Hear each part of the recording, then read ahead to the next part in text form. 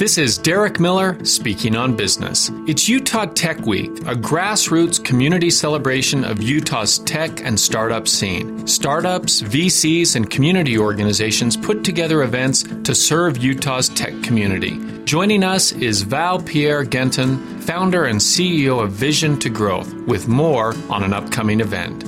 There's a direct connection between stress, anxiety, and depression and the 50 to 70% of companies that fail within their first 5 to 10 years. On Wednesday, January 25th, we will host a panel discussion on thriving under pressure at Kiln in Lehigh. Hear from the founders and CEOs of Owlet, Homey, ThreadWallets, Taft, and Big Monocle on what mental and emotional pitfalls first-time founders should look out for, how to take care of mental well-being while growing businesses, and available tools and best practices for mental wellness. By helping the next generation of entrepreneurs avoid burnout and care for their mental health in the high-stakes and ever-changing environment of a startup, we can boost our business community. Let's be the change to shift the startup life cycle from grind and burnout to work smart, play more, repeat. Utah Tech Week is a grassroots event. For more information on Utah Tech Week and the Thriving Under Pressure panel,